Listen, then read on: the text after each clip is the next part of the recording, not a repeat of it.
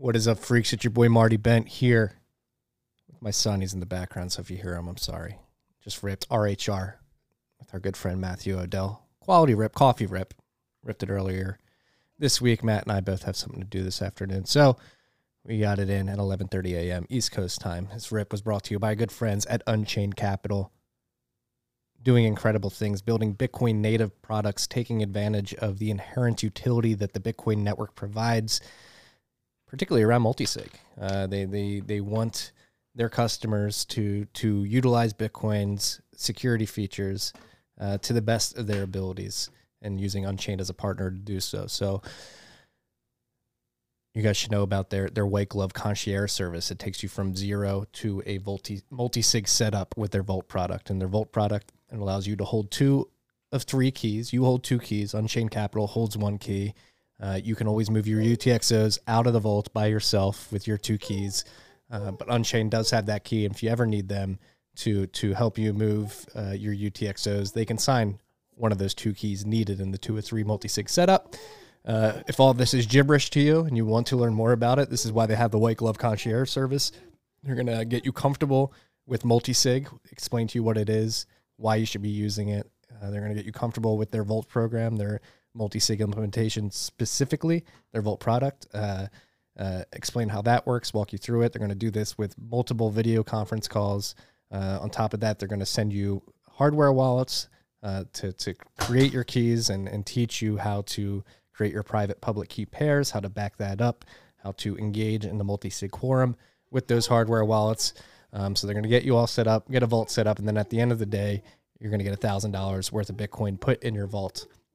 And so this is their service. If you tell them TFTC sent you, you're going to get $50 off. So what is originally a $1,500 package will become a $1,450 package for you freaks. Tell them that TFTC sent you. Go to www.unchained-capital.com. Check out all their products, including their blog, which has some of the best content in the space. Everybody at Unchained is super smart, and the way they approach Bitcoin makes me proud to have them as a sponsor here at TFTC. We will link directly to the White Glove Concierge service in the show notes, so you can go right there if you're interested in the multi-sig Vault setup. This rip is also brought to you by good friends at the motherfucking Cash App. Sats, sats, sats, sats, sats, sats, sats. Son, you gotta pump it up, pump it up, pump it up. You gotta pump it up, pump it up, pump it up. Guess what, freaks? Cash App's helping you stack sats, send sats, receive sats, and sell sats. Sat stackers set the floor. That allows us to pump it up, pump it up. You gotta pump it up. And you can do so by stacking sats on the Cash App. What are sats, you may be asking? If you're new to Bitcoin, well, sats is short for Satoshis. The Satoshi is the smallest unit of a Bitcoin. You don't have to buy a whole Bitcoin. 1 Bitcoin can be broken up into 100 million Satoshis or sats, and you can start stacking sats, again, on the Cash App. You can DCA into sats. That's dollar cost average. You set it and forget it.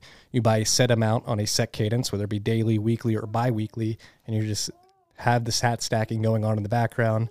On top of that, they have their sats back boost every once in a while. It allows you to go use your boost card wherever Visa is accepted. You have your Bitcoin boost initiated, and you get sats back on that purchase. Cash App can even be your bank account.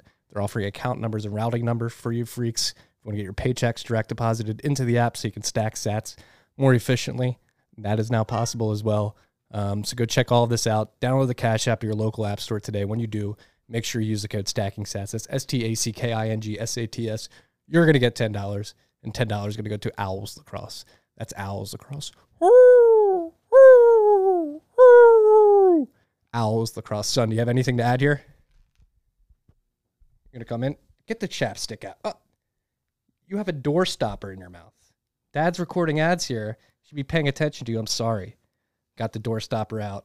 Now, son, do you have anything to add here?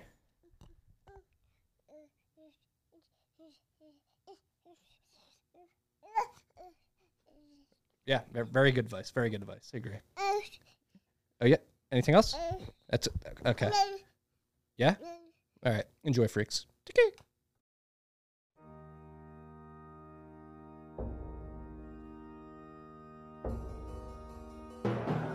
You've had a dynamic where money's become freer than free. If you talk about a Fed just gone nuts, all the central banks going nuts. So it's all acting like safe haven. I believe that in a world where central bankers are tripping over themselves to devalue their currency, Bitcoin wins. In the world of fiat currencies, Bitcoin is the victor. I mean, that's part of the bull case for Bitcoin. If you're not paying attention, you probably should be. We're live. We're live. We're recording. Got to pump it up, pump it up, pump it up. You got to pump it up, pump it up, pump it up. Matthew, $51,940 according to the block clock behind you. What a week. Your mooch call was correct. How'd that feel? Did you see it yet? Yeah, I saw it. All my that was the interview that my dad's friends were finally excited about, you know? You know, it's good to make Papa proud, you know.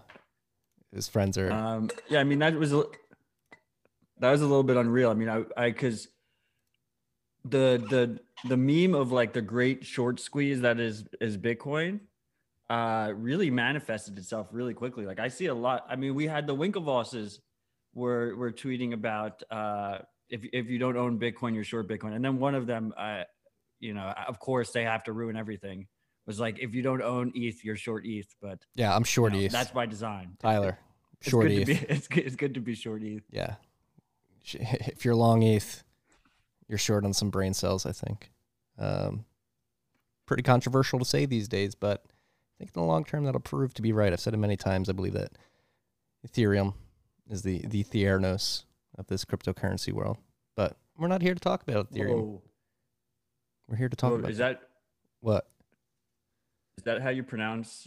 Isn't it Theranos? Theranos. I don't know.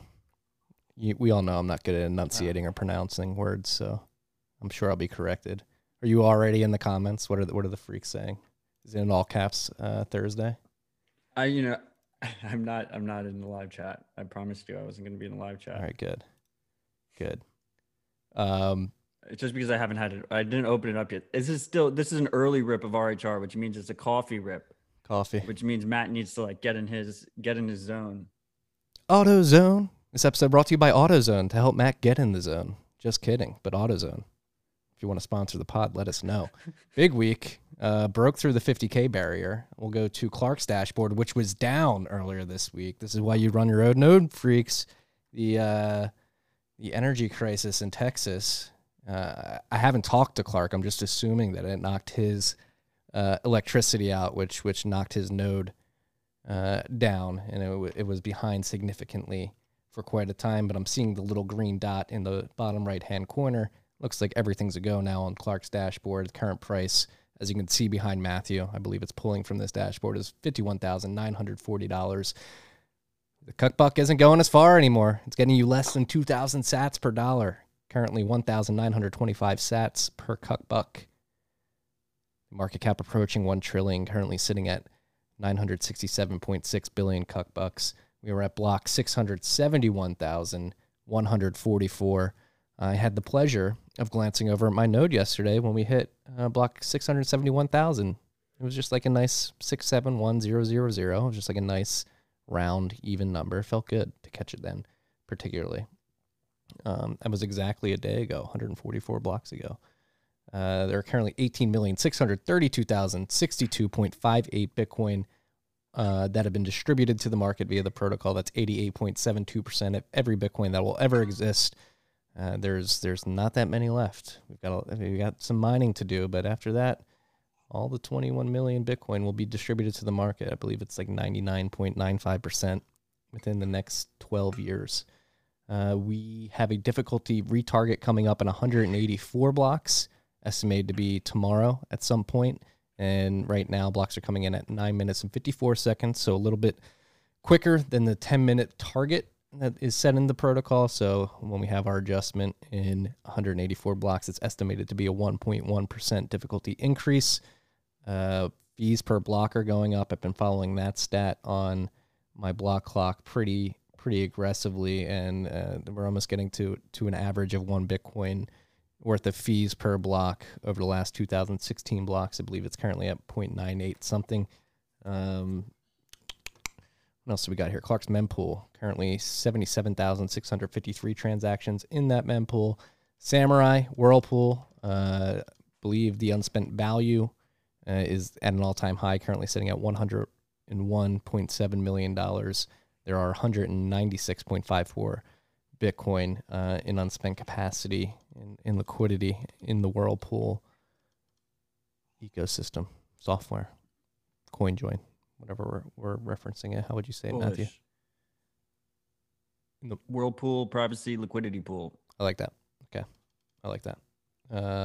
Yeah, we got there. Matt, we fudged up last week. We fudged up pretty bad. What did we fudge up? Do you know what we fudged up? It's impossible. It's impossible to fudge something up. What did we do? We fudged up pretty bad. We didn't read the shout-outs. Oh, yeah, we did. I mean, you fucked that up. Well, this is a two-man show here. I need you to hold me to account, right? And likewise, I will hold you to account. It was really we both fucked it up, but also every freak that was in the live chat also fucked it up, freak. So that's on you guys as well. Yeah, it is on the freaks in the live chat. Yeah, you guys fudged up too. Thanks for holding us to account. We told you never to trust us. We need you to keep us in line here. If you are in the live chat right now and you aren't subscribed to the channel, subscribe, hit that like button, share it with a friend. Give us a retweet on Twitter. We tweeted it out. If you're listening via Periscope, if you're listening after the live recording on your favorite podcast app, give us a like and review. We need rates and reviews. They go a long way. If you're be so kind to give us a rate and review, potentially share it on social media to get other people to do it, we'd really appreciate it. We'd give you some internet love there.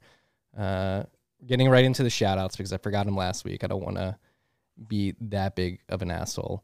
So here's the first one. Sup, freaks? Is shitcoinery just something we have to deal with? At work, I'm the Bitcoin guy, and we do weekly Bitcoin 101 group chat lessons like what money is and share podcasts like TFTC. You all know that the GigaChad stuff, but now a lot of the group is posting shitcoins. In 2017, it was all about ICOs, but now they're all into earning yield using shitcoins. I've been doing my damnedest to show them the shitcoins versus Bitcoin stuff, but to no avail. I'm about to just post have fun staying poor, but I do work with these people, so I'm trying to stay humble. Does mainstream just have to learn shitcoinery lessons themselves? If so, we are far from mainstream adoption.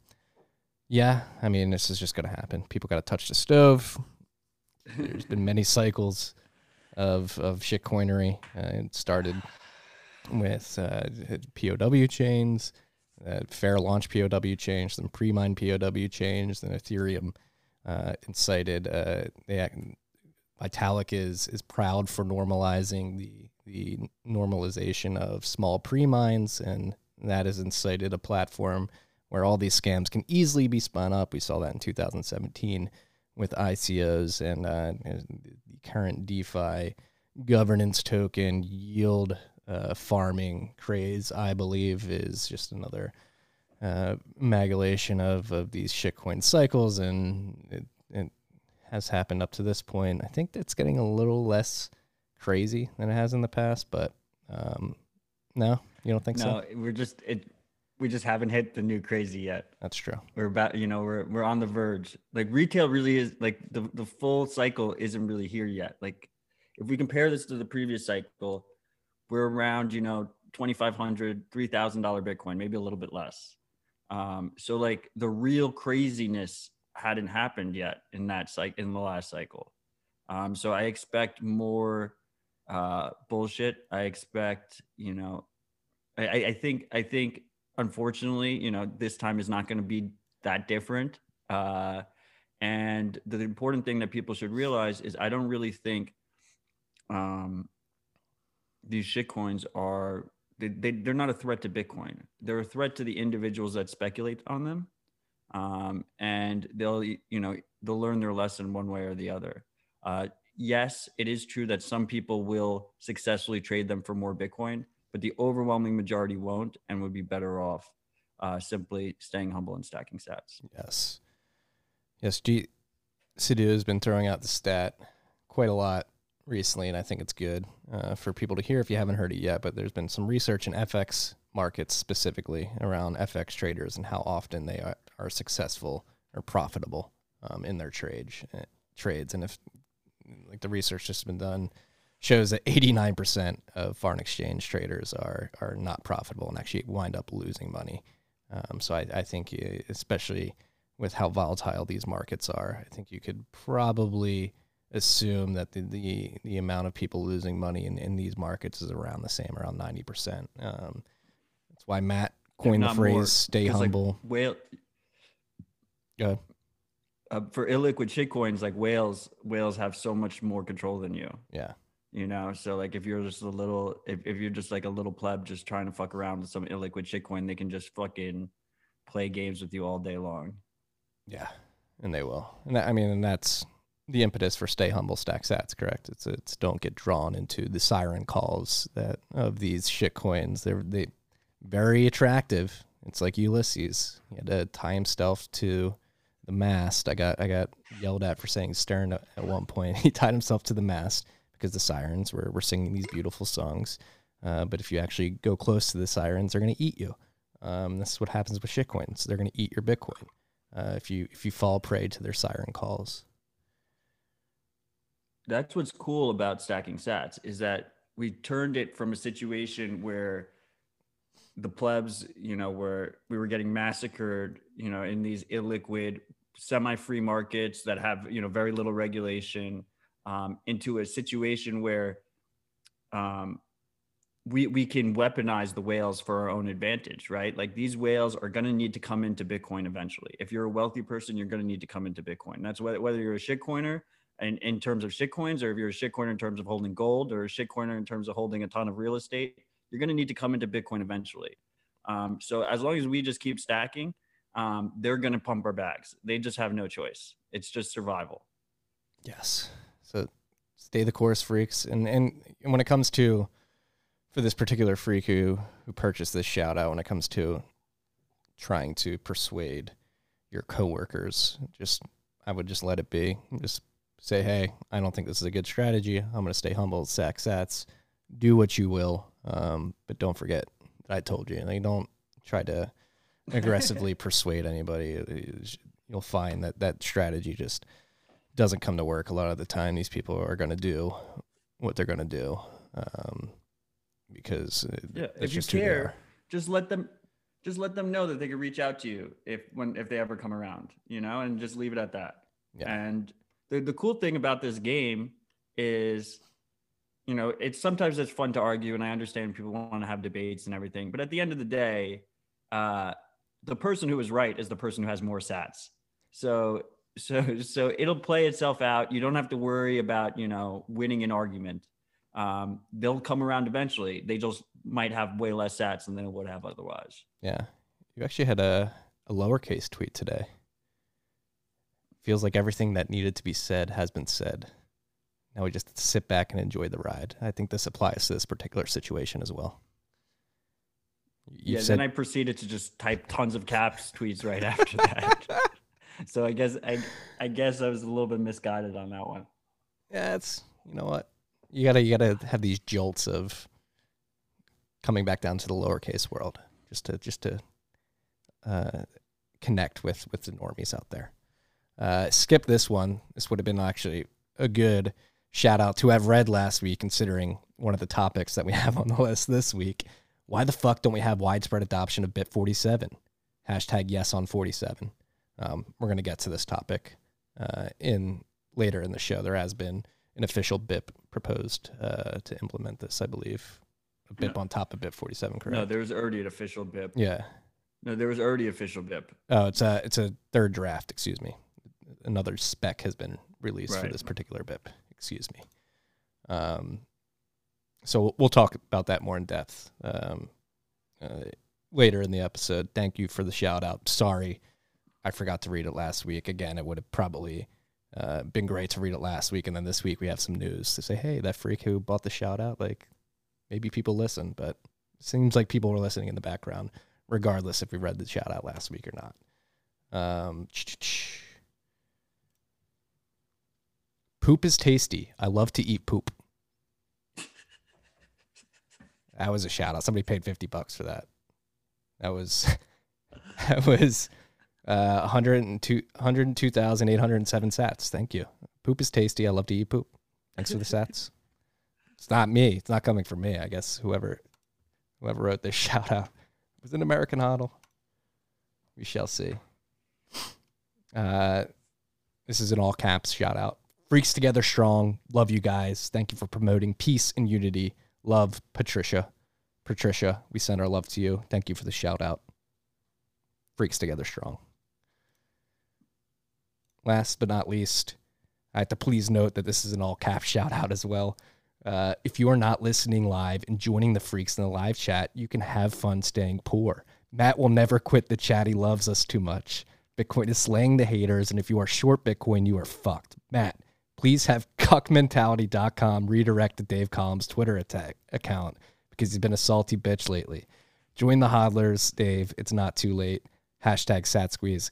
I do not co-sign the fact that Dave's been a bit, you know what? He's an old gold bug. He's set in his ways. I think we're making progress. Matt, whether or not you want to direct cuckmentality.com to his Twitter is up to you. You own the domain. It is your domain. You can do whatever you want. I sold it to Elon, so it's going to be up to Elon. Okay, where Elon, the redirect goes. Know you're listening. I lost that domain in a tragic boating accident, so I can't be held responsible for wherever it redirects. These goddamn boats. But I saw you called him out on Twitter. You called out Colin on Twitter. I had to, you know. I was pretty positive. It was a bit of a poor take. Yeah, what? I mean, the gold bugs are starting to scramble because gold's falling as Bitcoin's going up by hundreds of percent in a very short amount of time. And like everybody in the macro world at the institutional level is picking Bitcoin over gold. It seems they're not pumping.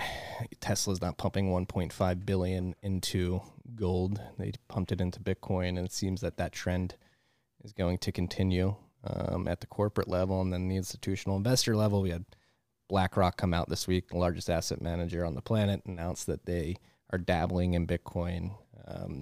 Obviously, we have Stone Ridge and NYDIG announcing that they're going to be trying to like formalize an ETF structure for Bitcoin and pumping more money into the asset class. And gold isn't getting that love, and I think the precious metal people are starting to freak out a bit. Actually, like silver's getting more love than gold these days, which is interesting too, because that's the precious metal shitcoin. Because the silver's got like the bullshit. It's like a Ripple pump, you know. It's got the unit bias shitcoin pump going on. I mean, that's just noise. That's just short-term bullshit noise. I mean, there is zero scenario where a company like Tesla is going to buy any gold whatsoever. It's never going to fucking happen. You know, poor Dave Collum is short Bitcoin, and he doesn't even fucking realize it yet. We had, you know, I called out Bill Gates for being short Bitcoin about 2 weeks ago. So he went on CNBC's Bitcoin podcast and told the world that he's not short Bitcoin. He is short Bitcoin. He just doesn't even fucking realize it yet. And as these guys start fucking realizing it, that's when shit gets crazy. Yeah. Are they going to be too stubborn to realize? Dave, I love you. We're going to have an episode with Dave soon. I need to reach out to schedule it with him. I hope you see the light. And we had that famous gold bug. That I'm sorry I keep talking over you. I think we have like a little bit of a lag than more than we usually you can talk over me. You're good. But we had that famous gold bug. What's his name? Gundlach or something? Gundlach. Jeff Gundlach. Do you know who I'm talking about? Yeah. He's actually known as the Bond King, I'm pretty sure. But yeah, I think he likes gold as well. But he tweeted out, he's like, gold is dead, Bitcoin lives. He did? I mean, it was longer than that. That was like my tweet. Does he have an official Twitter? Are you sure it wasn't like a Yeah, it's his real Twitter. Wait, I'll tell you exactly what he said. Wait. I'm looking it up right now because I commented SatSqueeze underneath him. He's a GEO, right? Truth Gundlach is his name, is his username, Jeffrey Gundlach on Twitter. I am a long-term dollar bear and gold bull, but have been neutral on both for over 6 months. Lots of liquid poured into a funnel creates a torrent. Bitcoin, maybe the stimulus asset, doesn't look like gold is. Yeah, looking at it now. He might as well have tweeted out Bitcoin to the fucking moon. Let's fucking go. He sent this out when I was sleeping. Damn it, Jeffrey. I didn't even Yeah, see we were all this one. sleeping. Shout And he out- intentionally didn't use caps because he didn't want people to read it. Jeff, welcome to the team, bro. If you ever want to come on the pod, I know you're watching right now. Just reach out, DM me. Oh, I see your DMs are open. I might slide in there. Yeah, so those are the shout-outs. Thank you guys for the shout-outs. Sorry we forgot to read them last week from the bottom of my heart. It's on me, number one, but also this asshole sitting across from me should have been like, Marty, where are the shout-outs? And also the live chat freaks took full responsibility. All right, good. Thank you. We need this type of accountability. Accountability is key in this world. A lot of people are not accountable for their actions. And you know, as a Bitcoiner, somebody who likes to preach about extreme ownership, I want to own that I was number one on the trail of messing up with last week's shout outs. But there's some people behind me that could have prevented the shout outs from not being read last week. We just want to make that clear. All right, let's get to the list. Big week. Like, I think we're going to get back to some, even though the price is at all-time highs, we broke the 50K barrier. There's a lot of stuff going on the software, on the technical side of Bitcoin, particularly around Taproot. They had the second Taproot IRC meeting about an activation path, and there's been a timeline released. I wrote about it briefly in the Bent yesterday, but it seems that if things go according to plan, and I'm actually been getting crazy notifications on my Gmail from the Bitcoin dev list. It looks like Matt Corallo and Michael Fulkerson and Z-Man are having a back and forth about activation paths. So maybe we'll link to that thread as well in the show notes so you guys can get more context around that. Matt is worried about a chain split again. It's all around the BitBait true versus BitBait false. I'm too stupid to explain it. So I'll allow the internet to the Bitcoin community outside of TFTC. Go hit up Ben the Carman. He does a great job of describing what's going on. Basically, it's user activated soft fork versus miner signaling activation. I don't think we need to get to a user activated soft fork level. I think miners are ready to signal. We should at least give them the chance, but who am I? Decide for yourself. But if all goes according to the plan with the timeline set forth from this IRC meeting, full node software will be released between March 17th and the 31st. And then the block height that they want to start signaling is block 693,504, which right now, with the pace at which blocks are coming in and where hash rate is estimated to be around July 23rd. That's when the ability for signaling will begin, and if 90% of blocks within a 2016 block period, so that's 1,815 block signal, then they want to activate Taproot. If miners signal 90% of blocks that are mined in that period signal that they're ready for Taproot activation, it will activate.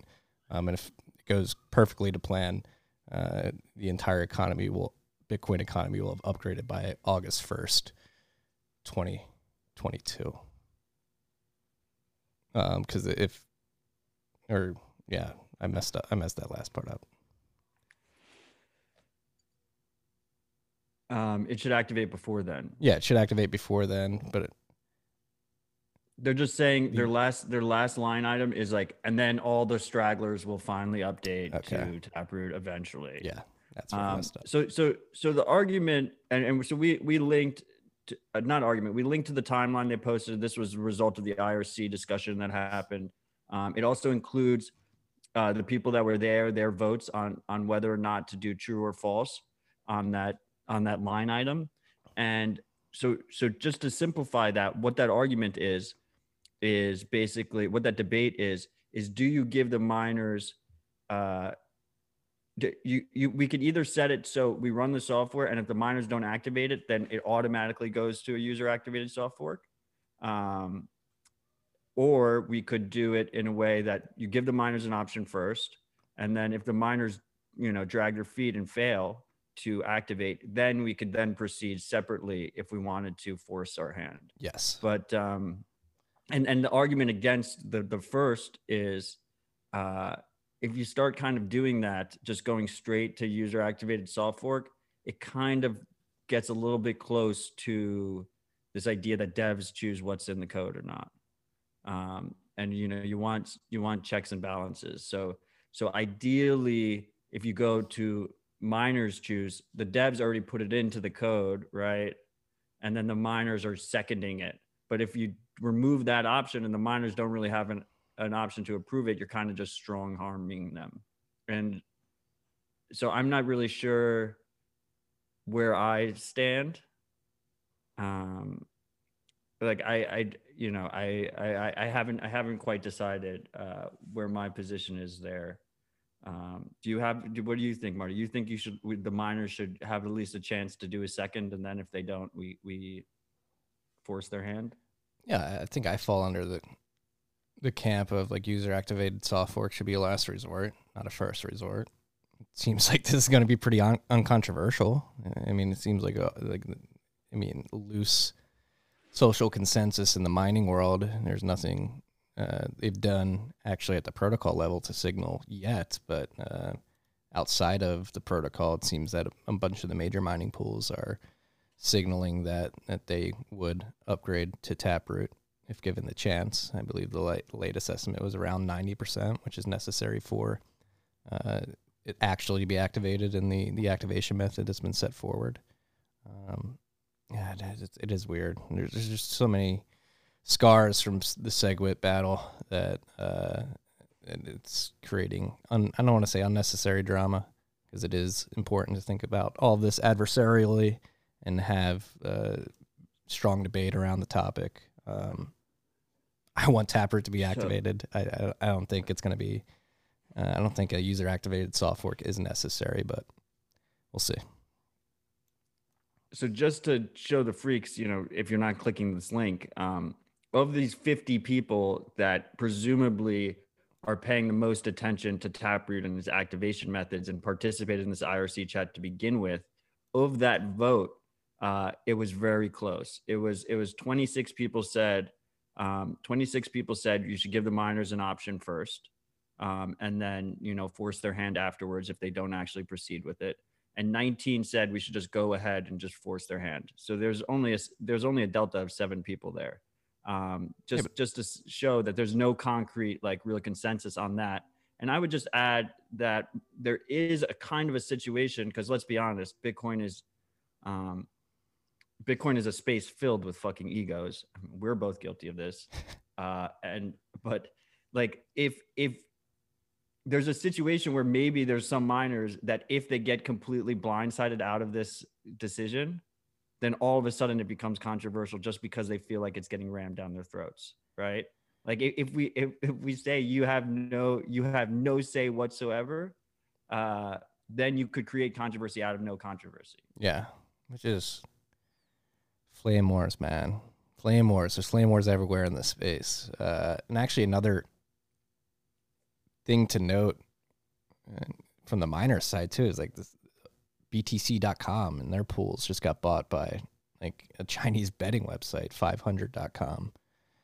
So they now arguably control those mining pools. And do they even know what's going on? Do the people at BTC.com still have control over their pools? I haven't read too deep into the situation, but that's something that happened within the last week. That I don't know if that's just going to be a black swan wrench that's thrown into the situation. You have the corporate structure of one of the largest mining pools changing pretty abruptly. Does that throw some chaos into the mix? Who knows? I don't know. Well, so BTC.com is one of the assets that Jihan got to keep after the whole split up, right? So it seems like Jihan was looking for some liquidity, and that's why he sold it. I would be surprised if they didn't keep people on staff that knew what the fuck was going on. Yeah, I hope they did. I imagine they did. But I think that site is a Premier League sponsor as well. Are they? So we might have 2 Bitcoin Premier League teams, and they're both going to be sports betting sites. Watford. Chinese sports betting sites. Watford's our Bitcoin team right now. Right, that's sportsbet.io. Yeah. Watford is, or Sportsbet is part of 500.com? Sportsbet.io is Watford's sponsor, and they okay. accept Bitcoin, so they put Bitcoin on the shirt. Yeah. You know, the gambling sites, it's like the most obvious play ever. Like if you run a sports book online, like you understand the value prop of Bitcoin instantly. Like there's no learning period whatsoever. It's just immediately fucking obvious. Yeah. What was that infamous day in the poker world? Black Friday, Black Thursday. Yeah. That was my original. When I found Bitcoin, that was the first thing I thought of was sports betting. I mean, the freaks know I'm not a gambler, but that was the first. That was the first value prop that I realized right away when I discovered it. But we have Paul Miller in the comments. He's asking, why do both steps have to be lined up? Why can't you just ask the miners, then decide whether or not to do a UASF after that, user activated soft fork after it? That's basically the discussion. It's either that or force the miners. Those are the two options. Yeah, I think the former is the path of least resistance and presents a path of least friction. We should try that first. But yeah, if the miners aren't ready to do this, as a miner, like at Great American Mining, we want Taproot. I can say that pretty confidently. Like I think there's, again, scars creating controversy that may not otherwise exist if we didn't go through SegWit 2x, but it was arguably very necessary to go through the SegWit 2x battle to prove Bitcoin's value prop. We'll see what plays out. We'll be keeping you freaks abreast of the developments of Taproot activation. Obviously, we've been following it pretty closely up to this point in time. So this is the update this week. We'll see where it goes from here. Yeah, I mean, I think I would say I assume you're more bullish on your bet with me now than you were before, because I know I'm more bearish on my bet. I originally said it wasn't going to be activated until next year. So it does look like it will probably get activated before then. So I'm glad that I was able to provide that million sats incentive to get that done. It was all us. No ego. Yeah, I'm fucking with you guys. This is a you takeover here. The Dread admins discuss the issues with ongoing Tor attack. Seems pretty significant. Yeah, so this is so Dread is a popular dark market forum. It is basically like Reddit, but through Tor. So everything is Tor only. And that's where you see like a lot of interesting discussions about privacy happening. Like almost no one has like no one's using their government name on this website. It's all NIMS. Everyone's way more I don't know, more, there's a lot of adversarial thinking over there. And it's really interesting because we've been talking about these Tor reliability issues for over a month now, and there's really been no proper dialogue out of the Tor lead devs. Like we like the Tor project, the Tor Foundation, like no one's really given anything concrete. And meanwhile, Dread's over here, and they're like, the whole Tor network is failing us. Like we are trying to keep up. It's costing us a ton of money. We have an active attacker that's just constantly denial of servicing us, like just all the time, just constant DOSs. And to combat them, they have to increase their server expenses. And as a result, the attacker increases and it's just bringing down the whole Tor network. And Dread is presumably not the only one being attacked. Other onion-only sites, like a lot of dark markets and whatnot, are also getting attacked at the same time. So, I mean, it was just a really interesting post. Like the freaks should go read it. Yeah.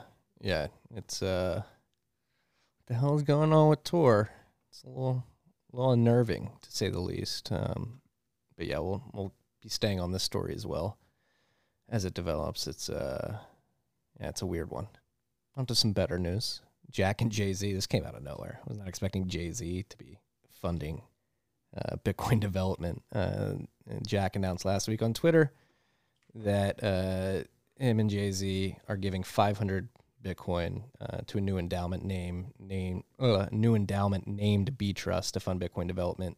Initially focused on teams in Africa and India, it'll be set up as a blind, irrevocable trust, taking zero direction from us. We need 3 board members to start, so they're looking for board members. If you want to be a board member of this trust. I love that they just tweets out a Google Forms link asking for board members. Right. You dropped out a tiny bit there. I mean, it's Africa and India. It's development in Africa and India. Mm-hmm. Two key takeaways here. First of all, Jay-Z's got to have a bag of Bitcoin, right? Like you don't donate 250 Bitcoin and like not have your own stash. And then the second thing is it's another billionaire. Yeah, I mean, I don't blame him. Of course, that's some king shit right there. And then the second thing is I love the idea that it's denominated in Bitcoin. You basically have this endowment. My favorite shitcoin analogy is the Chrysler Building. The Cooper Union in New York City was donated the Chrysler Building as part of their endowment. And for like 40, 50 years, they were able to offer every student free tuition because they had the full rent roll of the Chrysler Building and the increase of valuations in the Chrysler Building so they could take cash out and use it as collateral, right? And that's exactly what's happening here. Like when that Chrysler Building was donated, no one thought it was going to hit the valuations that it hit, in the future, but it created this base that was able to grow with the institution. So this foundation, they may never run out of the 500 Bitcoin. Right. The purchasing power is just going to increase. That's crazy concept. Yeah. Yeah. Yeah. Shout out to Jack and Jay-Z for getting this endowment together. And I also saw that Jack followed Bisq on Twitter earlier this week. Interesting development looking into that P2P Bitcoin exchange. If you freaks don't know about Bisq, it allows you to buy Bitcoin without KYC AMLing yourself to a certain degree. Your counterparty in the trade knows a little bit about you, but the information distributed is significantly reduced compared to exchanges that force you to share very personal information. And they're being forced on the back end by the regulators who don't realize that their regulations are completely ineffective.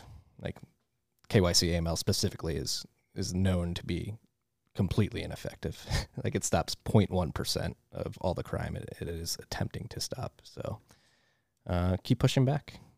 There are products on the market that allow you to push back, Bisq being one of them. And Matt likes to track the price of Bitcoin on Bisq because it hits new all-time highs much faster than the KYC exchanges.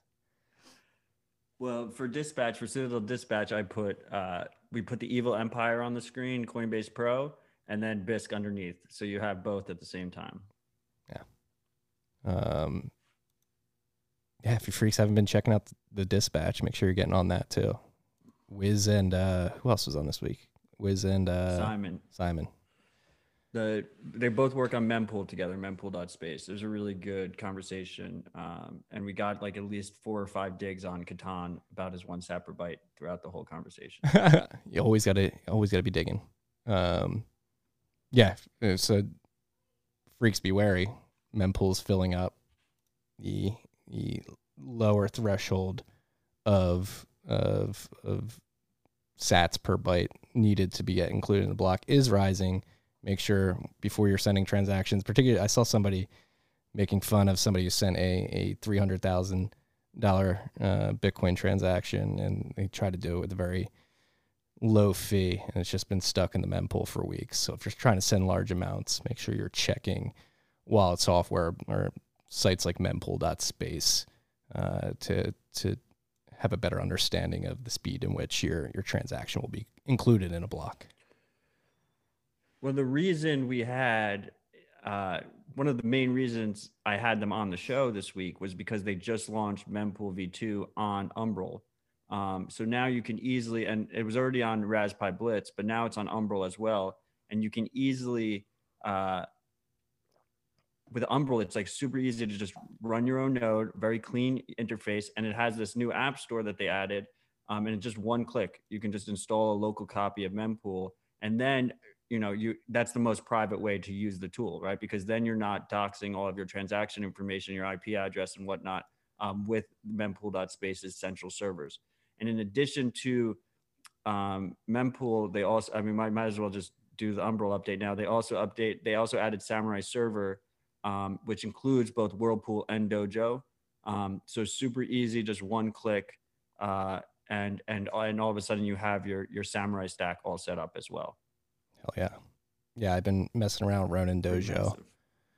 highly recommend that if you're looking to run Whirlpool and your own dojo. The guys working on that are doing some incredible work.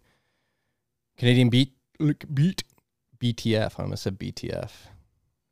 The Canadian Bitcoin ETF got the green light last week, and so that has hit the market on the Ontario Securities Regulator, and so there's officially an ETF on the market now. And actually, Chris Gimmer from BitBo DM'd me right before we went live, sharing some information about the premiums for products like GBTC and other funds, closed-end funds, excuse me. So the premiums have dropped significantly. GBTC's premiums currently sitting at, the Canadian closed funds premiums have dropped, and they're now at discounts. So QBTC is trading at negative 5.8% to the spot price of Bitcoin. BTCG.UTO, which is another Canadian closed-end fund, that's at negative 3.63%, and there's another Canadian fund that's trading at negative 5.68% discount. And so that's interesting. I guess that's evidence up in Canada, at least, when an ETF has been introduced to that market, that the premium that these closed funds have had for quite some time gets suppressed pretty quickly and even driven into negative territory. Who could have guessed it, Marty? Not us. We haven't been warning about this at all. No idea. I had no idea that was coming. Yeah. But anyway, this is the first ETF in North America. So I mean, it is something. That is something big. As I just joked, like this negative premium, negative discount is something that we expected. Once you have like a proper ETF coming in, so we should see that also happen in the US if they ever get their act together. ETFs are a custodial product, not your keys, not your coins. They might be useful for some investors. They will help number go up. I'm glad we're not proof of stake, so we don't have to worry about them gobbling up the supply. But really, the freaks should be focusing on trying to accumulate as much Bitcoin in their own custody that they own the keys for. BTC is the ETF. You don't need the ETF. You get the real thing. It's very easy. You can go to Cash App, you can go to BISC, you can go to all these apps. Just get the real ETF and send it to your personal custody. You don't need this derivative exposure. BlackRock, again, we mentioned it in the beginning a bit. They announced that they're dabbling in Bitcoin. It said cryptocurrency a lot. What are you knowing for? It wasn't an announcement. This was the same thing. Yeah, they were on CNBC. They were on the CNBC Bitcoin podcast. It's what this whole network is turning into, is a Bitcoin. No, but Marty, that's the important. So BlackRock manages trillions of dollars, right? Yes. They don't want to talk about buying Bitcoin until they have a position, right? And he was like, he begrudgingly had to answer that question on air live because he was asked that question. But if that's why they're just dabbling. This wasn't a formal announcement. This is him, getting put on the spot when really he doesn't want to talk about the fact that they're short Bitcoin and just realizing it. Are the people at BlackRock that smart? Like, the dude kept saying storehouse of value. I've never heard that term before. I'm like, why are you saying storehouse? It was triggering me. It was like, is it just me or did that annoy anybody else? Triggered by that. Were you? I was also triggered by that. The storehouse of value. It's like, dude, you're working at BlackRock. Let's get your economic terms down pat here. Never heard storehouse of value. Well, what I was thinking, what I thought of was, remember when Bakkt launched, they kept saying like your Bitcoin will be held in full custody at the Bakkt warehouse. Yeah. So I was thinking maybe in his head, he was like mixing the two together, like store value and warehouse and storehouse, but I don't know. Yeah. It was very triggering. I was like, bro, come on. Yeah. So BlackRock, forced to mention about it. Like, it is funny. CNBC, they ride the hype cycle as well. But we have come a long way from Brian Kelly spinning up his own shitcoin and Nautilus coin and telling people to buy Ripple at the top. They seem to have stayed away from the altcoin space, at least up to this point in this particular run, and focused on Bitcoin. Joe Kernan and Aaron Ross Sorkin were were actually like in a conversation talking about crypto, and they said, "Oh wait, no, Bitcoin, not crypto," which was interesting to see. That's what I started the dispatch with. Yeah, that clip. yeah. You know what's an interesting thing about it is like, so Joe Kernan is one of us. Like he has a bag of Bitcoin. And Everything divided by 21 million. Dropped it. It's so good.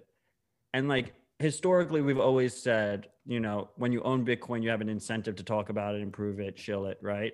So I expect financial journalists, these anchors and stuff that have Bitcoin, they want to talk about it a lot. And that's what we saw with Brian Kelly last cycle, right? He had all the shit coins, so he was trying to dump them on retail, so he wanted to talk about them a lot.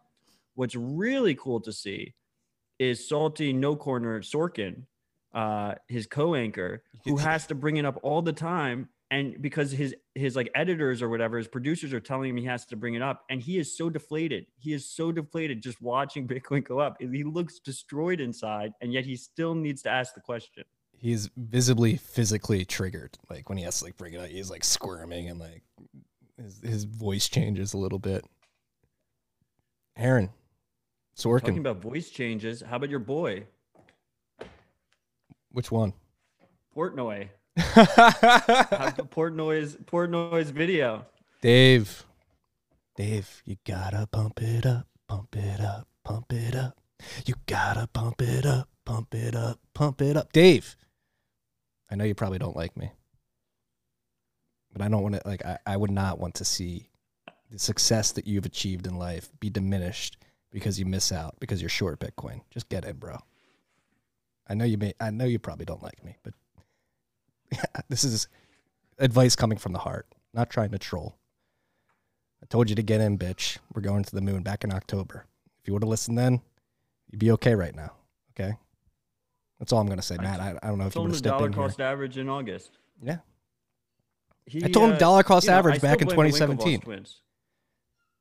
Yeah, the Winklevoss twins fucked him over. And that's what they always do. You know, this is the problem with this space, right? Is like they know Bitcoin is designed to pump forever. They know Bitcoin's the future of money. They know Bitcoin's the best money we've ever had. They own a shit ton of fucking Bitcoin, but their exchange is based off of shitcoin trading. They make a ton of money off of it. So God forbid they ever talk about the real thing, and they always need to pump their fucking bags. And it happens every fucking time. The crazy thing about this Portnoy thing was he literally said, I'm never going to buy Bitcoin, which is usually the last step right before you end up capitulating and buying. Wait, capitulated this morning. Did you see that? Did he buy some? Well, he said he's getting in. Like he's not going to be swabbing the decks like on the pirate ship because Bitcoiners are getting so rich. Like he doesn't want to be the peasant swabbing the deck, so he's got to get some skin in the game. Very volatile, Dave. Your decisions around Bitcoin. Just stick to it. I told you this in 2017. Just buy a little bit on a consistent basis and forget about it. Just forget about it. Like he was, I saw he did a video this morning. Is that, what's the Wall Street Bets guy's name? Yeah, I responded to that one. Peak fucking value. Is that his name? Yeah, but that's not his account. His account is, anyway, the point I'm trying to get to is, are they trying to like bring Roaring Kitty? Roaring Kitty. That's who it is. Are they trying to bring legal action against that guy? Yeah, because securities violations. Well, anyway, Dave was alluding to that fact and saying that he would lead a revolution in the streets against the suits if Roaring Kitty was to be arrested and thrown in jail. Dave, Bitcoin is the revolution. This is how we fight back against the suits most aggressively and most potently.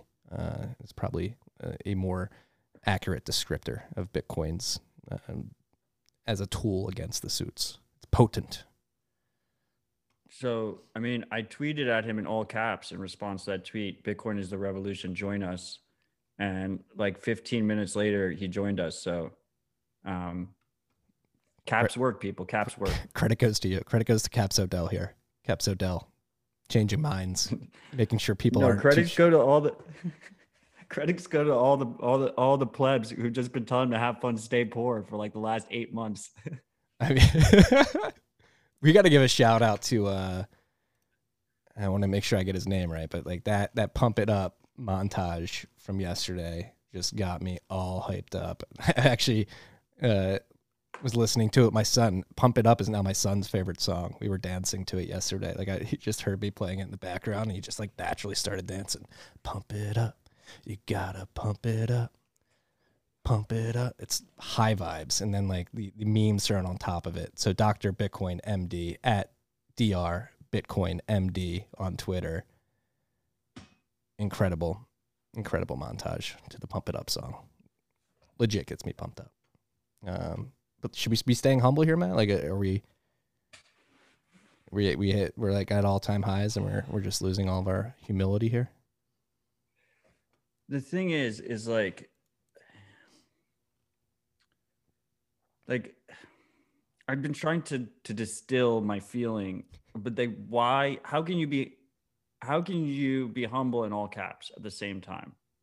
And I'm not trying to grandstand and say I'm humble, because I've always said that one of the reasons I've said stay humble over and over again is to remind myself. It's a thought experiment. It's the Every Alexander day, the Great. humble, You were only a humble. man. You were only a man. It's the Alexander the Great, like having somebody walk Right. behind him, right? Except there's a humility to seeing this massive wave coming ahead of you. I posted like the Interstellar clip today, right? Like this, you have this massive wave coming at you, and the humble move is to like let it flow through you, you know, and express the urgency to people, you know, all caps, you know, there is urgency here. This thing is coming. We have never been in this situation before, ever, in terms of both Bitcoin and just humanity. Like these guys are different than last cycle's whales. These guys are billionaires, large corporations, and they have to telegraph every move they do way ahead of time. They have to get front run by design. So there's all this messaging out there, also in combination of the fact that we see Bitcoin often repeat, you know, relatively similar to previous cycles. So you have the combination of the two, and you're sitting in this position right now. And I just Trying to help people get on the lifeboat. I can't. Exactly. And I feel like the humble move is to concisely say that to people and say it loud now instead of afterwards. You know, like to just and look, lowercase Odell's been here for fucking years now. Like I feel like I've reached everyone that the lower cases were going to reach. So now you got to say clearly for the people in the back. I think that's admirable. I don't think there's anything wrong with that. I don't think it shows a lack of humility. It shows a lack of compassion, if anything. Or excuse me, a sense of compassion, not a lack of it. And arguably, you have more compassion than most people because you're trying to get people onto the lifeboat. So I commend you for your efforts, Matthew. And I commend you for starting a movement, an all caps movement. You're pulling me in too. I didn't want to like rip off your shtick, but like it's hard not to when things are going on like this. It's not a shtick. Yeah. It's a lifestyle. It's a lifestyle. I was going to say that. I was like, nah, it's not really a lifestyle. It's a feeling. It's mostly a feeling that I feel inside all the time right now. Okay. Like, I mean, I'm not going to blow up our spot, but like I had a conversation with you yesterday. Like you're feeling the feeling too. Yeah. Tons of people in the space. Anyone who's been paying attention feels this feeling right now. And that's why other people have started going caps, because we all feel it. I mean, there are people that have worked in this industry for 5 years or whatever that still don't fucking get it. And we're going to front run all those people. But there's a large portion of us, a lot of the freaks especially, that are sitting here and they're like, oh my God, like, you know exactly what's like. I've never had more FOMO than I have right now. Yeah. No, I mean, like we talked on the phone yesterday, and I was saying like your comment towards the end of last year, like set like a SATS goal for a yearly salary and try and hit it, and like doing my daily, weekly purchases and seeing how little Bitcoin you're getting for it compared to this time last year. It's like, holy crap. Like you need to turn it up. Gotta pump it up. Yeah, no, it comes quick. We're in the bear markets. It's like, I can't wait for it to pump. And then the pump starts. And it's like, holy shit, I need more. You never have enough sats. You never have enough sats. When you go to sleep at night. March feels like a fucking decade ago. Right? It's not even a year ago yet. There were people that sold in fucking March. There were people that got liquidated in March. There were people that rage quit in March. And we're sitting over 10x from them. Almost 20x. We're like close to 20x. When do we... You know what the crazy thing is? We're closer to 100K than we are to 0. I saw Joe Rogers tweet that out. yesterday or the day before, and I was like, whoa, that's pretty crazy. Big facts. Big facts. Big facts. I'm bringing this back to the technology. Come for number, go up. Stay for the technology that gives you freedom. We got software updates. Blue Wallet has just been crushing it, dude. Crushing it. They've got version 6.0.5 has been released. Actually, it released a week ago, so I believe it was released during the last time we were recording our HR. So it's been out for almost a week. If you guys are using Blue Wallet, make sure you go upgrade. They're adding like dope multi-sig, full node compatibility on the desktop app. They've got fee estimation, I think, was added to this particular version. So go check it out. I've been using Blue Wallet more and more, and it's just an incredible product. Shout out to the Blue Wallet team for putting out dope software, Bitcoin wallet software specifically. Another wallet I like to use, not on Android though, on iOS, is Zap. Zap Android version 0.4.0 beta has been released. If you're running Zap on Android, go check that out. Join Inbox version 0.2.0 has been released. Our boy OpenArms has been working on this. This is just an update to the most recent version of Join Market. Signet support has been added, and other stuff in the release notes that I'm not going to embarrass myself by reading.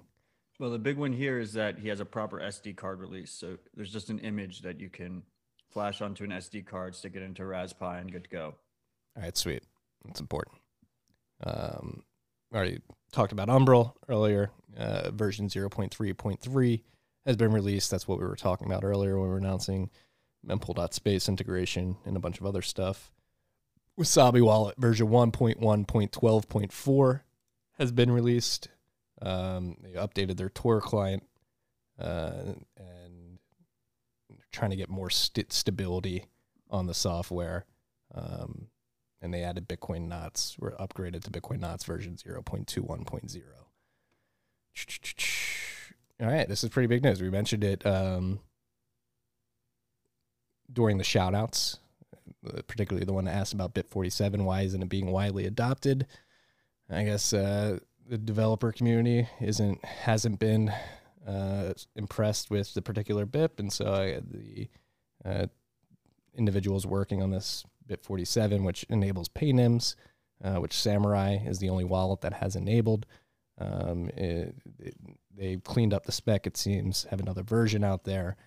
So maybe this will be up to snuff for people in the community to actually get it implemented and more widely spread out in the wallet softwares that exist out there. I've been using Paynims, and I think they're awesome. I don't understand what the beef is with them from the developer community. So I mean, the original complaint about Paynims was that they wasted chain data. That it was the notification transaction used OP return, and it was not efficient enough on chain. So this V3 removes that requirement, so it's more efficient on chain. I really don't think that's not the reason. I don't understand why. Play more drama. Play more drama. Yeah, I think it's just, if devs didn't get excited about it, and other devs besides Samurai didn't get excited about it, and so there was never really any traction on it, and it's just weird. It's one of those things that I've been trying to push for behind the scenes a lot in other wallets, because the only real negative of Paynims that I can see is that only Samurai users can use them. So, and it's Android only. So that means if you want to accept donations, you could only accept them from Samurai users. Now, this is a key, right, that I think people don't realize. Is this is a key use case. Like, people need, one of the first things that people think of when they think about global censorship resistant money is the ability to receive donations in a semi-private way without permission. And what that means right now is, historically, people have just been posting a static address, but that's horrible for your privacy, and it's horrible for the donator's privacy. One of my favorite independent journalists, Dark.Fail, who reports on all different types of dark market things, had a static donation address, Bitcoin donation address, that Chain Analysis and other companies flagged as an illicit address. So they were closing accounts based on people donating to them, right? So Paynims fixed that.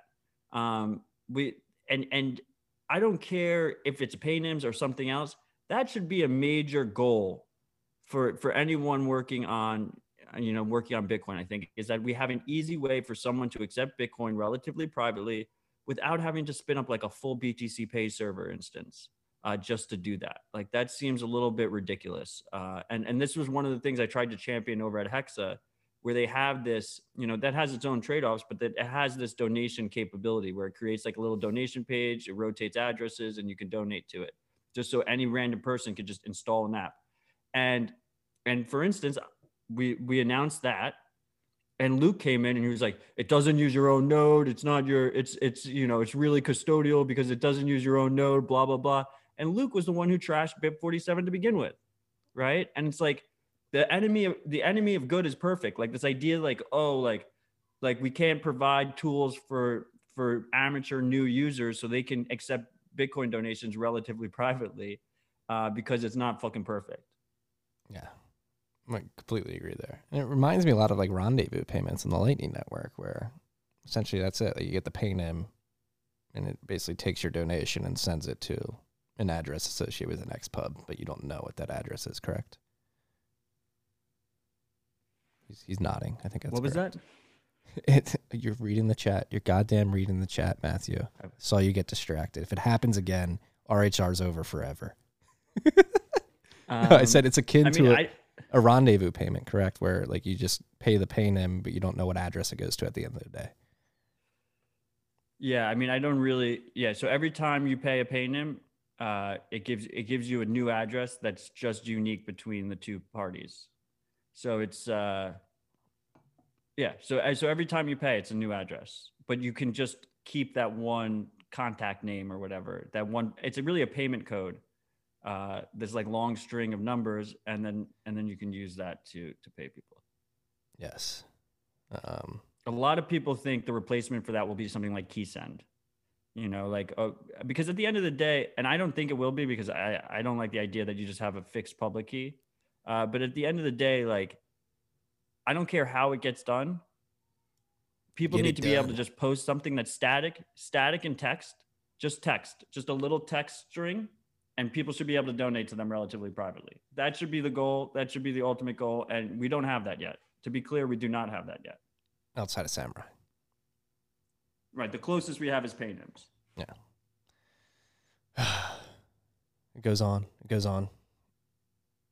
got a new guide on the market. Sparrow has issued a Bitcoin storage guide. Sparrow is a team working on software similar to Spectre, which you've been talking about. We've talked about Sparrow a lot in the past. But if you want to learn how to store your Bitcoin, how much are you storing, and what options should you consider based off the amount you're storing, this is a good guide that walks you through the levels of Bitcoin self-custody. So it'll give you advice on what to do if you're a beginner, if you're at the intermediate stage, and at the expert stage, how to get to true cold storage. And just like a great little explainer of how you should approach the concept and practice of self-custody. So shout out to the Sparrows team for putting this together. Anything to add there? No, it's a great guide. Yeah. Check it out. Yeah. And our boys Katan and Stefan at Ministry of Nodes have released an Ubuntu Nodebox guide. If you are looking to run your own software and hardware, or run your own hardware running self-sovereign software, Stefan and Katan have put this together for you. It's 2 videos, an overview, and explains exactly what you're doing and the benefits of setting up this Ubuntu Nodebox particularly. Shout out to the Ministry of Nodes. Yeah, so some of the freaks might have noticed that he had a great Nodebox guide already. This is an updated version, so this is a new release of it. It is available for free. They do have, like, you can get the commands separately as it's like a freemium model. So you have the full guide, but if you want like all the text commands to easily copy and paste, then you pay, I think, $20 worth of Bitcoin. They also offer, so this is a full node box that runs Linux, Ubuntu, and he walks you through all these steps. They also offer consulting. Catan is has become a very close friend of mine. I know freaks that you may have DM'd me and I just haven't responded to a DM. I just, between the price pump and between like every single person in my life that I've ever showed Bitcoin to texting me, I've been a little bit overwhelmed lately. If I have missed it, you should send me a message on Keybase, because at least it has a decent interface that I could see. But if I still haven't responded to you, a really good person to reach out to is Ministry of Nodes. You can reach out to them. I think they're charging like $70 an hour or something like that, $60 an hour, and they'll jump on the phone with you. They'll do a video chat, whatever you want to do, screen share. They'll do that with you, and they'll walk you through all the things. They have way more patience than I do. So, and I, just going to stay a little bit humble, but I have a lot of patience, but they have way more patience. Like I can't so I've been trying to just send people over there. So go check it out. Highly recommend. Yes, no, I agree. I have noticed that uptick in it's crazy communications from friends and family and random freaks. Try to get to every message I can as well. Bear with us though. It does get overwhelming at times considering the content we're putting out. We both have day jobs as well. We're doing our best here. I have like 2,000 DMs like sitting in my fucking inbox right now. I just don't even know. And the interface sucks. There's like no search. I don't like know how I'm ever going to claw that back. Yeah. At least on Keybase, like I am making progress. I get through them on Keybase. Yeah. I get like decision paralysis sometimes. I get so much. I'm like, which one do I respond to? Like, how do I respond? Then I just wind up like waiting until after 10 p.m. and I'm just laying in bed. Like, all right, here's what you need to do. My favorite is I have some freaks now that they send me like paragraphs worth of questions. It's just all caps. Boss, you started a revolution with the caps there, brother. Another closed-ended fund similar to Grayscale investment trust, Bitcoin investment trust, has been released. Osprey Bitcoin Trust. I feel bad for these guys because it seems like we're close to getting. I mean, we thought we were close in 2017 and in years past, but I think with the posturing from Hester Pierce and Gary Gensler, particularly in the initiative that Ross Stevens from NYDIG announced earlier this week, that we're getting closer to an ETF here in the U.S. Maybe I'll eat these words at some point in the near future as another ETF gets rejected. But I think the lifespan of these closed-end funds is coming to an end over the next few years. And shout out to GPTC for taking advantage of their first market, their first mover advantage. And dude, they made a lot of money from Fuck you, Barry. Yeah, it's true. Barry, repent. I don't co-sign the shout out. I mean, who knows if an ETF? I think if anything, fucking Saylor is pushing their hand. Like if he just keeps buying Bitcoin, dude, how do you not have that on the list? You got to slow him down. You got to slow him down with an ETF. Otherwise, MSTR is just going to become the de facto ETF. Well, thank you for mentioning that. It's crazy. And oversubscribed. So MicroStrategy announced earlier this week that they were issuing another note that allows individuals to participate in this debt offering to turn that debt into equity, MSTR equity at some point in the future. So he announced earlier this week offering $600 million of a debt note to the markets. That got oversubscribed. I believe it ran up to like $926 million at 0% interest. This dude's speculative attacking the dollar at 0% interest. Like all Bitcoin has to do is literally go up $3 after he purchases it. And like he can pay back this debt. It's insane. So first of all, so it started at 600, then it went to like 9 something.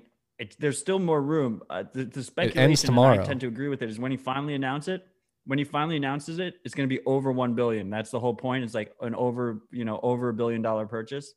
And everyone's going to be so surprised when his tweet goes out, like, we've accumulated this much Bitcoin at, $52,000 or whatever, and the price is going to pump.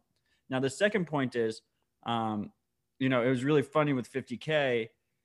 People wanted to be the first to call it on Twitter. So like people were calling it way early the day before. And the only thing that got above 50K was the futures markets. None of the spot markets got over it. And to the point where so many people were calling it, I actually just like, I did like a Periscope stream of Crypto Watch. I saw to show that. people that nothing had gone over 50K except for, but anyway, the next morning we still hadn't gone over 50K in spot. Right. And I just want to say, like, I appreciate you, Michael, especially speculative attacking the dollar while saying we're not attacking the dollar and you're only attacking gold. But you couldn't let us just have 50K for ourselves. Like, he woke up in the morning, he was like, they didn't go over 50K. Now I'm going to fucking take it. And he announced the 600 million deal. And then we went over 50K. That's what brought us over 50K was his announcement. Dude, how many he took it from us? How many of these is he going to do? Like, how much money is he just going to raise from public market? It's insane. He's infinite. The limit does not exist, right? The only thing that could stop him is regulations, new regulations. They could like go after him. That's like the only thing that stops this train. I don't know if that's like, right? Yeah, I don't know if that's socially or politically palatable at this point. I mean, man of the people. Not if more companies start buying. Right. Yeah, he's legitimately speculative attacking. The 0% interest, like the note before was 75 bips, and I thought that was extremely low. Literally 0%. It's like, what? How are you able to do this? It's insane. When people look back, the fatal misstep that U.S. regulators fucked up in terms of trying to keep their hegemony alive for a little bit longer was agreeing that Bitcoin was not a security. And I don't think Bitcoin's a security. I think securities regulation can go fuck itself. It should not exist. But that's what set up all of this. That's what allows billionaires to front run their own companies. That's what allows him to put these offerings out and then buy Bitcoin on his balance sheet without any kind of securities violations. Like that the fact that they open that door, and let's be honest, nothing they do is logical. There's plenty of things they do that are illogical. They could have easily, been dicks about it and called it a security under securities regulations, even if they didn't, even if they knew it wasn't a security, right? And they didn't, and it opened up these floodgates. And looking back in the future, that's going to be like one of the main mistakes they made. Well, take the other side of that. Like, what if they're allowing this to happen because they think this is the best way for a soft landing, right? Like, just let individuals and corporations within the country get exposure to Bitcoin. That, like, I'm starting to come around to the U.S. being open to Bitcoin and innovation because they realize, dude, they are backed into such a corner from the monetary perspective and the fiscal perspective that, like, if I were that high up, like, making decisions at that level, I'd be like, yeah, just let them get in. Like, this is our scapegoat. Like, could be wrong. That's the other side of that token. And that token not attached to a blockchain. History is going to be written by the Bitcoiners, so we get to decide how we want to write that. Yeah. But I could see like a lot of about faces afterwards where they, people said, oh, like we wanted to lean into it or whatnot. But I think that's, you're giving them too much credit. Like there's people that have been in this space for fucking years and they still don't understand the implications. Like they don't understand, what's valuable and what's not. CoinDesk released an article today about the concern that KYC might be required for stablecoins. Like, are you fucking kidding me? Like, what year is it? Where the fuck are we? Like, why is a censorship resistant, global financial network valuable in the first place? People still don't realize that. And they've been in the space for fucking ever. So these guys, these powers that be in the traditional finance world that have basically laughed at Bitcoin, almost all the way up until the last couple of months, to be quite honest, like the idea that they're thinking that they're fallible, that the solution could be this open source software with, no regulations, kind of seems a little bit of a reach to me. Could be a reach. Could certainly be a reach. Could also not be a reach, though. I guess. Well, yeah. Let's support that. I'm down. Save America. Save our country. Bitcoin will save this country. Yeah, Bitcoin is an extension of the ideals this country was founded on. And people get triggered when I say Bitcoin. There's nothing more American than Bitcoin. I'm not saying like America like made Bitcoin and Americans run Bitcoin. I'm saying Bitcoin is very much aligned with the ideals this country was founded on. And in the digital age, I think it would be beautiful if the United States ushered in a Bitcoin standard, justifying it by the fact that it is representative of the ideals that this country was founded on, mainly freedom of speech, freedom of money, freedom of sound money. This country was founded on that ideal as well, and freedom of association. Separate money and state. Strong property rights. Yes, very strong property rights. Speaking of which, to turn the coin there, the U.S., which road do you want to go down? You want to go down that route of freedom, or do you want to follow in the tracks of a country like Myanmar, which shut off the internet on vast amounts of their country? The internet connectivity dropped from around 100% to 14% within the matter of hours earlier this week on Valentine's Day specifically. And so this is an interesting conversation to have, especially in the context of Bitcoin. It's one of the biggest FUD lines that comes up is like, what if the government just shuts off the internet? This is why we focus on alternative transaction relay networks like mesh networks, satellites, ham radio. Going to be frank, probably not as robust as we'd want them to be in this particular situation in Myanmar, but this is a stark reminder that we should be working on alternative transaction relay networks. What do you want to add to this, Matthew? I mean, so there's a couple of things that are interesting here. So the military that is in charge over in Burma, I'm told we're supposed to call it Burma as a meme warfare because the military is who changed it to Myanmar. Okay. So I guess we're supposed to call it Burma. But anyway, that's peak triggering if the military is listening. This idea that they can shut off the internet is exactly why I put it in there, right? Because I think this is like a main tool that governments are using now. And really, they're doing it primarily, I would say, for social media purposes. Because we're seeing it happen in Burma every day when the curfew hits, internet gets cut. So the curfew hits, anyone outside for the curfew is probably getting fucked up on the streets. Like they're getting wrecked by the police and the military police. And they don't want people filming it and posting it on social media. The thing that people need to keep in mind is, yes, that is a weakness of Bitcoin to a degree. As Marty said, there's mitigations that are being made. Obviously, you can hold your keys completely offline, which is, of the utmost importance. But the important thing to realize here is the traditional finance system is way weaker in that regard. I mean, when they cut the internet, they also cut ATMs and banks and cut off any dissident from any kind of their money, except for potentially cash. But as we see in a lot of these places, cash is slowly disappearing. So Bitcoin is a major step up in that regard. And if you wanted to attack the network as a whole, I mean, you're talking disrupting the internet globally, not just in like a local region, which is a way different thing. And to say like a Western democracy is going to do it as opposed to like a military, authoritarians is I would say a reach. Like I think we shouldn't assume it, but we're probably past the point to have like a major Western country. There'd be hell to pay if they cut the internet. Yeah. Could you imagine all the Zoomers not being able to access TikTok in America? We wouldn't even have to hit the streets, Matthew. The Zoomers would go crazy, and they would revolt for us. We wouldn't have to do anything, or would they? What do you think of the Zoomer class? The Zoomer demographic, not class. I love our Zoomers. I love our Zoomers too. I mean, talking about no internet, so we also have,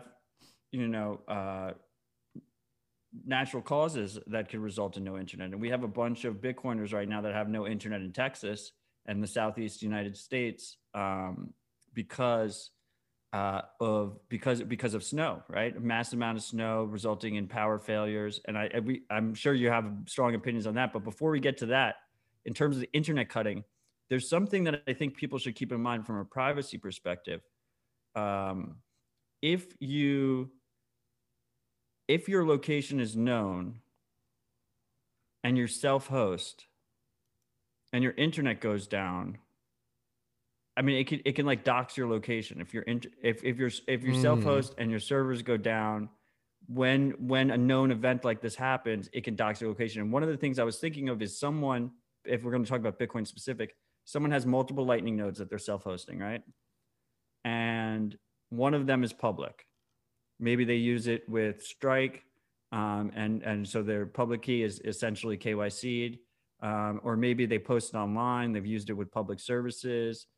Maybe it's attached to their company or something.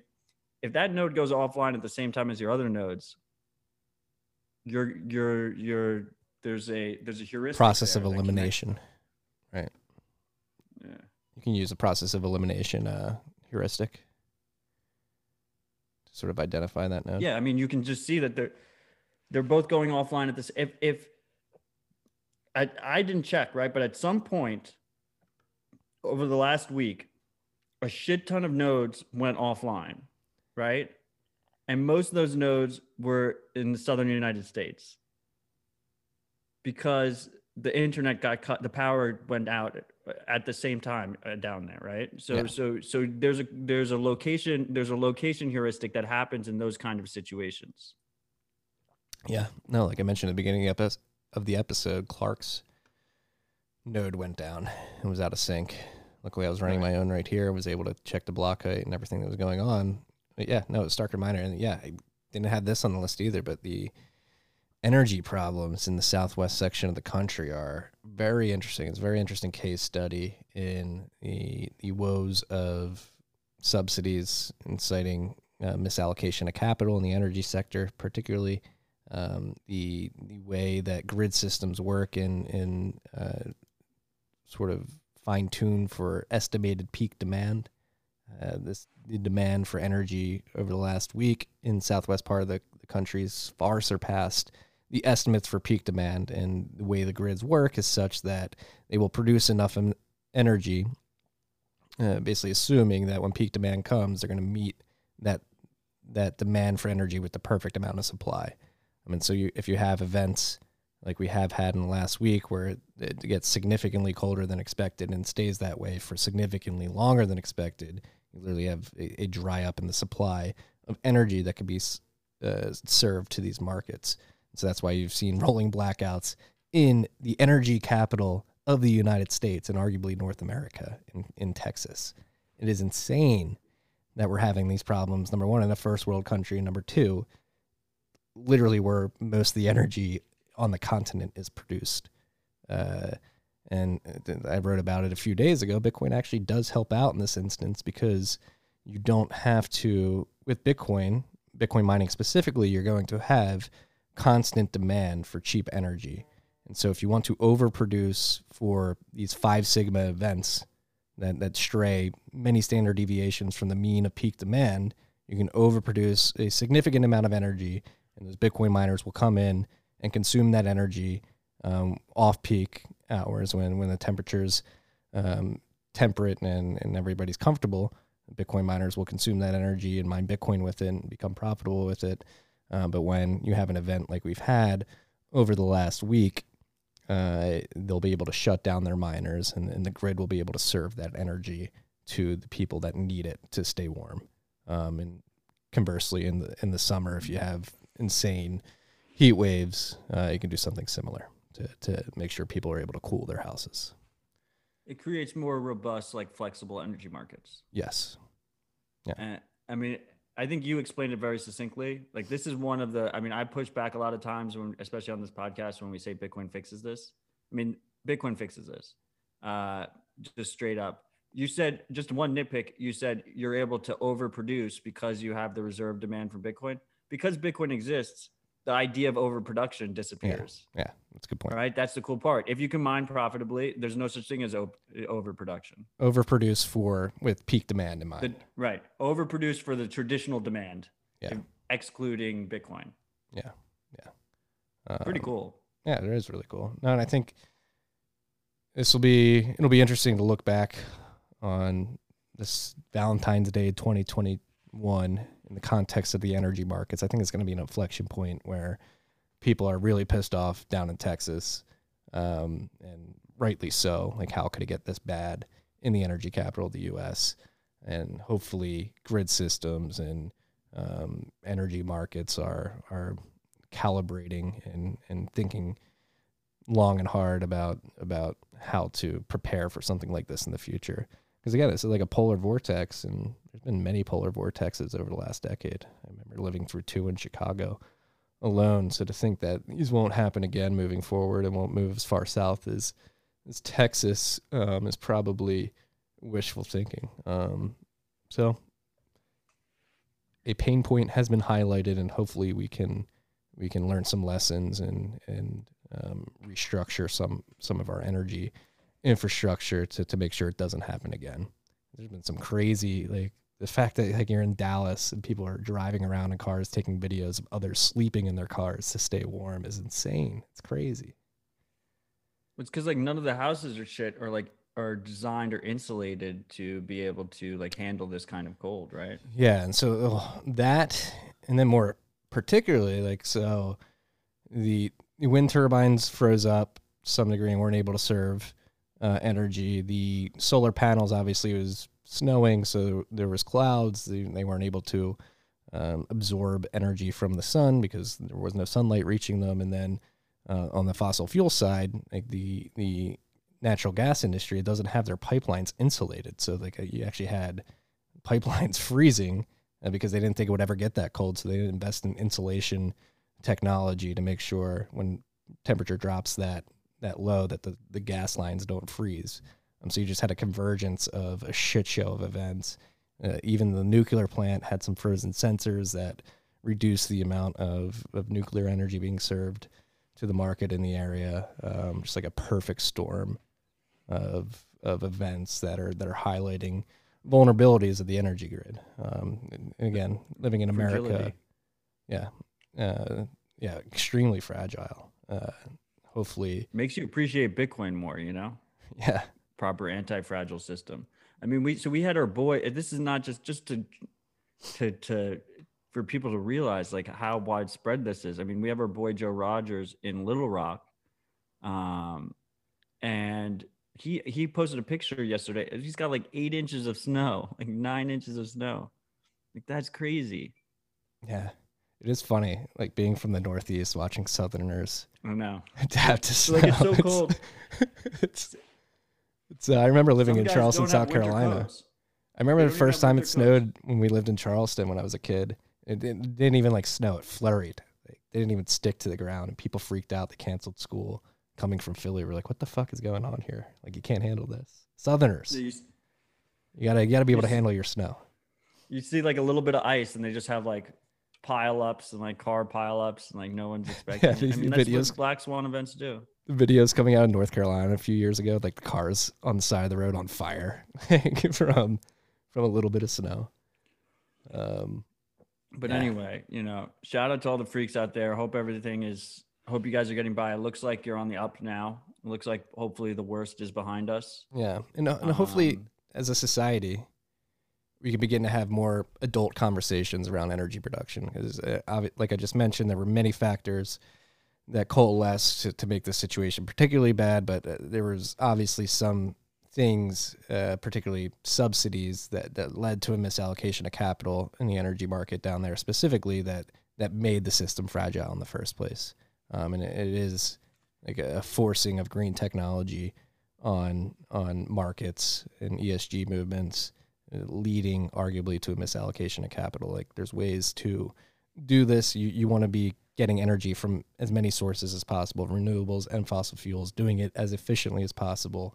I think it's time for an adult conversation around this, because you'd never want to have people sleeping in their cars in the energy capital of the United States. It's embarrassing, frankly. So that's all I'll say about Just that. failure state things. Yeah, right? Like it's like Venezuela. Hey, hopefully we learn. Dude, we mentioned it last week. Your interview with the Mooch. Been out there since Tuesday. How's the feedback been? It was, I mean, it's a good interview when you rewatch it and then you get FOMO. Like, that's what happened. I mean, it was mostly just him. He loves talking, and he just kept talking, and he was saying like all of all the points I wanted to make, he kept making them before I could make the points. One thing is I did tell the freaks that he called 50K by Tuesday. On rewatch, he didn't. In my head, I was gonna put him on the spot for 50K by Tuesday, and I just called it in my own head and just never actually mentioned that. So I do apologize for that. And we have the YouTube link in the show notes if you want to go check it out. It's a good one to send to parents and stuff. Bull Fuel. I watched it. You did an incredible job. Your background plays well. Plays very well. Well, this background's going to be gone next week, so we'll find out where you're going. The last topic that I threw on the list towards the end was the fact that Bitcoin is now the 6th largest base money in the world, excluding gold and silver. If you include gold and silver, it's number 7, which is still pretty incredible. And the last time the Crypto Voices guy did this monetary base update in November, it was in the 12th spot, I believe, or 10th spot, ex gold and silver 12th with them included. So in less than 120 days, Bitcoin jumped from the 10th spot on the global base money. It went from the 10th largest global base money to the 6th largest, and it's creeping up on the UK and should surpass the UK when it gets to around $1.2 trillion. We're $300 billion away from that. At that point, it'll be the 5th largest base money, and then from there, you have the big boys in the Eurozone, Japan, the US, and China. And those are in the multi-trillion dollars. But you know what they say, Matthew, the first trillion's the hardest. Once you knock that down, the trillions after that are much easier to attain. I don't think it's going to take 12 years to reach 2 trillion and then 3 trillion. I think we'll see the trillions add up at a much quicker pace than it took to get to $1 trillion market cap. We're not there yet. Very close, like we mentioned in the beginning of the episode, but I believe around $56,000 is when it will be there, according to latest estimates. 53 something. Really? Yeah, actually, that would. Well, I mean, technically, the number goes down. Yeah, every more Bitcoin to produce as blocks get produced. Right? Yeah. I mean, yeah, that's what my mom always told me. The first trillion is the hardest. So yeah, it's definitely a very, very famous phrase. Yeah, people think a trillion's cool. You know what's cool? A quadrillion. That's really cool. Quadrillion. Yeah, I mean, it is like people are too focused on like the 50,000 and above price range. This actually shocked me when I saw it earlier this week. I missed it. They dropped it on Friday of last week, and was looking for topics for the Bent over the weekend and stumbled across the Crypto Voices. It's number 6. It's the 6th largest base money. It's pretty massive in a very short amount of time. Well, let's be honest. Like, it's competing with really shitty money, and of the shitty money, there's like 1 or 2 decent monies of the top of the shit. Well, I would say it's approaching. There's like a major drop off, right? Yeah, there is. It's approaching the top of the shit. The UK, the pound, right, is a pretty pound historical currency. Yeah. So once it overtakes the pound, it's game on. But if perfect, like, so like what are we at right now? We're at like 52. We're right under 52 right now. Mm-hmm. Like, just to put this into reference, freaks, like it was at 47K last week.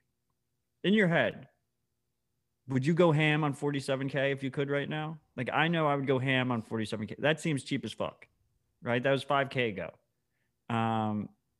Next week is going to be the same thing. Like, that's what these bull cycles do to you. Like, it's going to be like, people can't, you fathom it more when you look back. I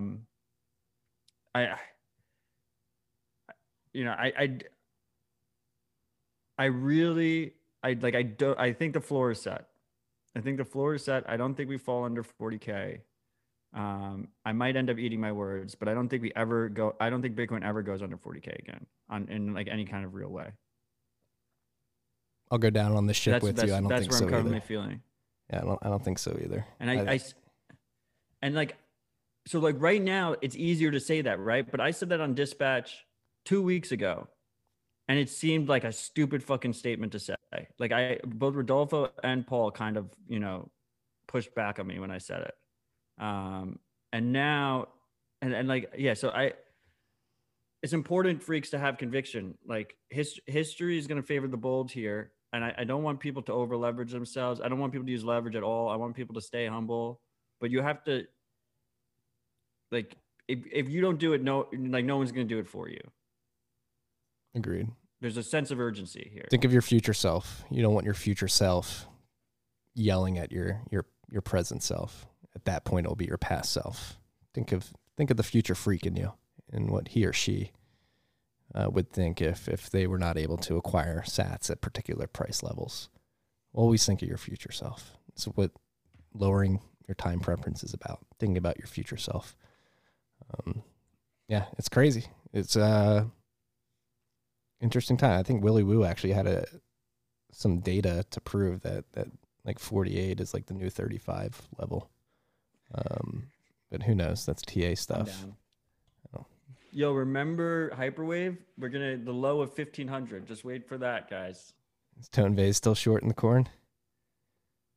The Hyperwave was like 9 months ago. Yeah. The Hyperwave bullshit. That's crazy. Time flies. Happens faster than you think, freaks. The floor is 50K. Don't be so bearish, Odell. That's the freak in the comment. Appreciate you guys for keeping me honest. Yes. All right. I'm getting yelled at in the comments. I've been looking at the comments too, freaks. We're gonna cancel RHR because I've been missing. Willy Woo isn't TA. He's fundamental analysis. I'm sorry. He does like on chain and shit. Yeah. Number of hodlers and stuff like that. Tone does TA though. Okay. Yeah, he's got like the 9 signal hammer or whatever it's called. 1, 2, 3, 4, 5, 6. Get wrecked. Matthew, we both have stuff to do this afternoon. It was a good morning rep, even though it was a coffee rep. I thoroughly enjoyed it. Very dense. Yeah, I mean, I also enjoyed it. I always enjoy these RHRs. It's just a good time. I love all you freaks. And I look this week's. I think we're easily over 60K this time next week. I don't even know why does Matt now all of a sudden doing price predictions? Is because this point of the cycle is the easiest time to do price predictions. So I'm going to stop doing it once it becomes less obvious. You know, once we're like properly in orbit, like I'm just gonna. There's going to be it's only stay humble stack sats. But until then, up and to the right every single fucking time you hear my voice. My camera's on mirror here. We're going that way, freaks. Yeah. Thank you guys for joining. Again, hit that subscribe button, hit that like button, share it with a friend. Join us for the ride. It's going to be a ride. It already is a ride this year. I can't wait for next week. I think we're going to be significantly higher than we are now. If you're just looking at the amount of coins being pulled off the exchange via Glassnode, like it's either people funding margin to trade or big boys making purchases and moving it to custody. So we shall see. Just a disclosure again, they're moving a lot of those funds are getting moved into fucking third-party custody.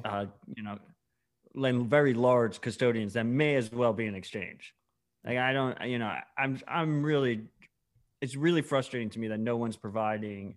Like I still think it's super misleading that the Glassnode thing, and especially it's not including Coinbase custody, which is the most exchange-like custody. Yeah. It came out. There was a leak we didn't know. Some people speculated that Tesla bought via GBTC. It seems like someone at Coinbase had loose lips. They went through Coinbase just like Michael Saylor did with all the little buys. And then afterwards, that Bitcoin got sent to either Coinbase custody or to one of their major competitors. And their major competitors do the back ends for some exchanges. So like this idea that $1.5 billion got pulled from an exchange is like, it definitely got pulled into a stronger hand, but it's still in a centralized honeypot. Yeah. That's what I wrote in the Ben today. Like worst case scenario, it's going to these third party custodians, but that still distributes risk, right? Would you prefer that to them all keeping it on the exchange they bought it on, or? No, I mean, I guess it's still better than nothing. But what I really want to see is and I think this is also happening. It's just hard to break the signal from the noise. Is like freaks and just regular plebs just constantly pulling coins into their own wallets that they control, that are not custody. Yeah, I just that's how the floor is really set. The floor is set by the stackers. Everything else is just more. It's just a little bit of noise. Yeah. So be aware, freaks. Be aware. Keep stacking. Keep moving to personal custody. Driving liquidity off these centralized exchanges. It's been a pleasure. Thank you guys for joining us again. Hour and 40 minutes here in here. Matt, I hope you enjoy the rest of your day, the rest of your weekend. I hope you have safe travels to your next destination. Love your freaks. Stay humble, stack sats. Peace and love.